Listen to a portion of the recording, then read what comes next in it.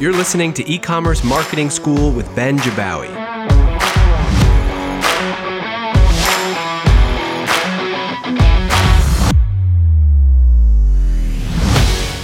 So with Black Friday in the rearview mirror, I thought it'd be cool to share a few observations from what I was seeing in my inboxes. First, just a few thoughts on the perceived battle between text and email. I'm on a ton of text lists. I'm also on a ton of email lists. It's part of the nature of what I do every day. And I got exactly 0 texts from brands about Black Friday, Cyber Monday. Maybe text isn't the right channel for most brands promoting sales or whatever over Black Friday. You know, part of me thinks I wouldn't want 50 texts over this period, but I just thought it was interesting that I got 0. I'm actually a huge believer in text, so much that we actually built a text product here at Privy, call it Privy Text. But it kind of makes me feel like we're still in the very, very early innings of mass adoption of text marketing and e-commerce. It's exciting. I'm sure this is going to change big time into next year, 2021 and Black Friday next year, but just thought it was interesting. Okay, next, a couple other observations around email frequency. So my wife and I are big fans of Ruggable.com. They sell those like awesome rugs in so many different shapes and designs. So this is not really a crack against them. They offer great products and we're happy customers. But from November 26th through November 30th, I was getting minimum 2 emails a day from them. And those emails were just about a single coupon code, BFCM20, 20% off for Black Friday.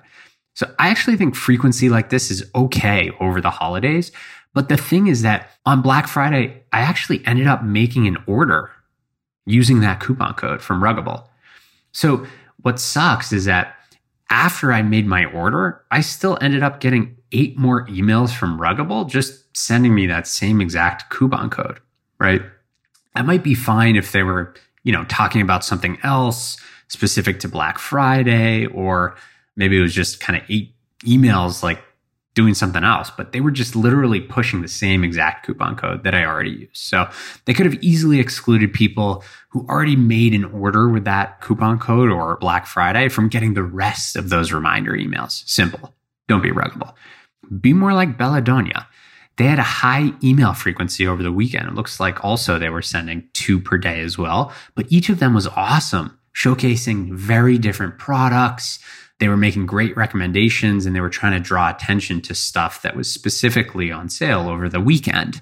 But there was thought that went into it, right? So high frequency is fine, but just stay away from blasting the same coupon code all weekend long. Okay, Beard Brand.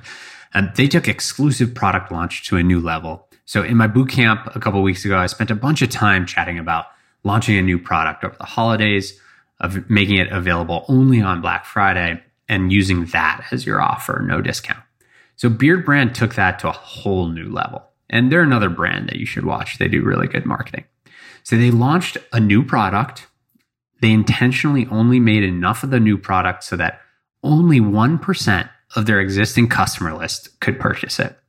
And then they sent messaging leading up to Black Friday, actually telling their customers what the product was, teasing it, and that there was actually only going to be enough inventory for 1% of them to buy it. It was an amazing, brilliant way to get your list hyped and ready to act fast early in the day. Remember, Black Friday is about wallet share. So if you can capture it early, that's really slick. So I really liked that. Oh, and it looks like that product was actually sold at a much higher price point than their other products. So I saw Eric, the founder, tweet out that they actually sold out of that new product at a higher price point in 23 minutes. Amazing. Okay, Allbirds. If you've listened for a while, you know Allbirds is someone I watch closely. So since I've been following them, they tend to launch new products on Black Friday. This year, they launched 2 new products and actually increased prices for those 2 items by just $1. The messaging to customers was around the price increase, launching the new products, and that Allbirds would use that $1 increase and they would match that themselves and donate all of that to major climate change initiative. It's kind of a clever way to lean into the mission-driven side of their brand, and they know that that resonates with their customer base. I have no clue if it worked, but something tells me it did. Just thought it was interesting.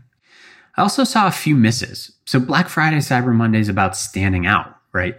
We've looked at a few non-discount ways to do that in today's episode, which were awesome. But don't forget that store-wide discounts are a fine approach too, right? That's kind of what consumers are expecting over the holidays. But if you take that path, it just needs to be interesting enough to move the needle. I saw a bunch of emails come in and ads showcasing 10, 15% off site-wide, some even 20%. But for me, it just didn't feel like enough to stand out in my inbox or my feeds over Black Friday, especially when people are doing 30, 40, 50% off. Anyways, I hope it was great for you. Lots of good inspiration and creativity this year. I'm stashing a bunch of these away to help you prep for next year.